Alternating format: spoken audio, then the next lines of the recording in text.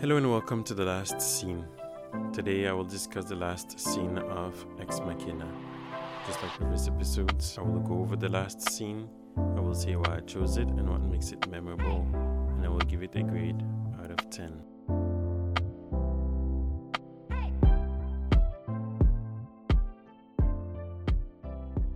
Ex Machina is a science fiction movie directed by Alex Garland, and it was released in 2015. It stars Donald Gleason, Alicia Vikander, and Oscar Isaac. And it's about this guy who goes to this tech billionaire's house in a very remote place to learn about his new technology. When he gets there, everything goes south. It's a wonderful movie. You should go ahead and watch it. I don't want to spoil everything, so spoiler alerts. So basically, the tech guy invited a reporter to come and see his creation. The creation is an AI, and at the same time, the lifelike androids that the AI can inhabit. But by the end of the movie, fast forward the end, the AI takes over, kills pretty much everybody, and locks the guy in the house. I will not spoil the movie, but this is what I'm going to say. In the last scene, the android leaves the house. She's a beautiful woman. She picks a nice outfit. She goes out. There was a helicopter that was supposed to bring the reporter back. We can see the helicopter just fly away. We cut to some shadows moving. And then we see one shadow. And it's her. She's not moving that much. You could see her silhouette. And then there in some glass, as if we don't know which side she's on. Is she inside or is she outside? But you can see her reflection in the glass, as if she's going by like a building that has glass panels on the outside. And as someone is passing by, she turns around and you don't see her anymore. Throughout this whole sequence, there's a light music, instrumental music that's just playing. It's very understated, but makes you think. And it's kind of tongue-in-cheek, but it's like, where is she? Is she human?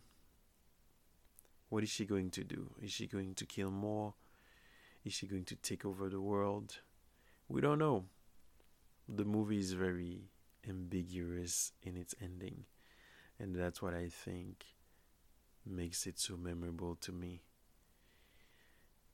The word I would say to describe it is ambiguous, because she's out there, she's in the world now, she's quote unquote free.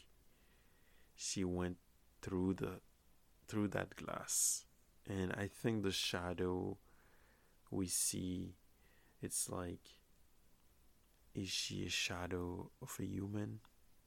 Is she human just because she looks human?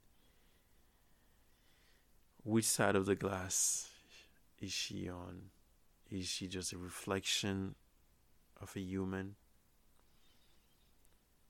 Are robots gonna be human just because they look human?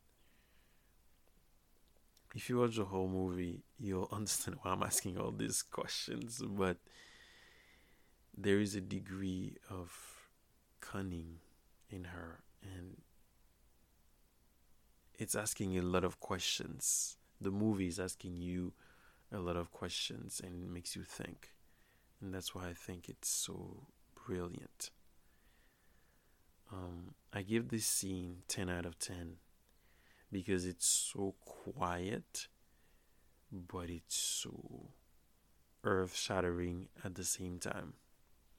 You got a robot out there. What's going to happen next?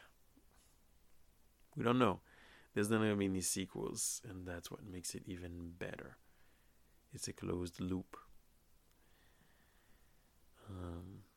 I truly like this movie. It's not action packed, but it's a very thoughtful movie, which was made by a very smart person. That's what I would say. I chose it for all these reasons because basically you will walk out of that movie thinking about it and asking yourself so many questions that may not be answered. And it's okay. Sometimes the debate goes beyond the movie. You should check out any Alex Garland movies. Annihilation is one that I talked about before. And he has something on Hulu called Devs, which is quite interesting too. I haven't watched it, but more recently he had a movie called Men, which I really want to watch. These are my thoughts on the last scene of Ex Machina. Thank you very much for listening, and see you next time.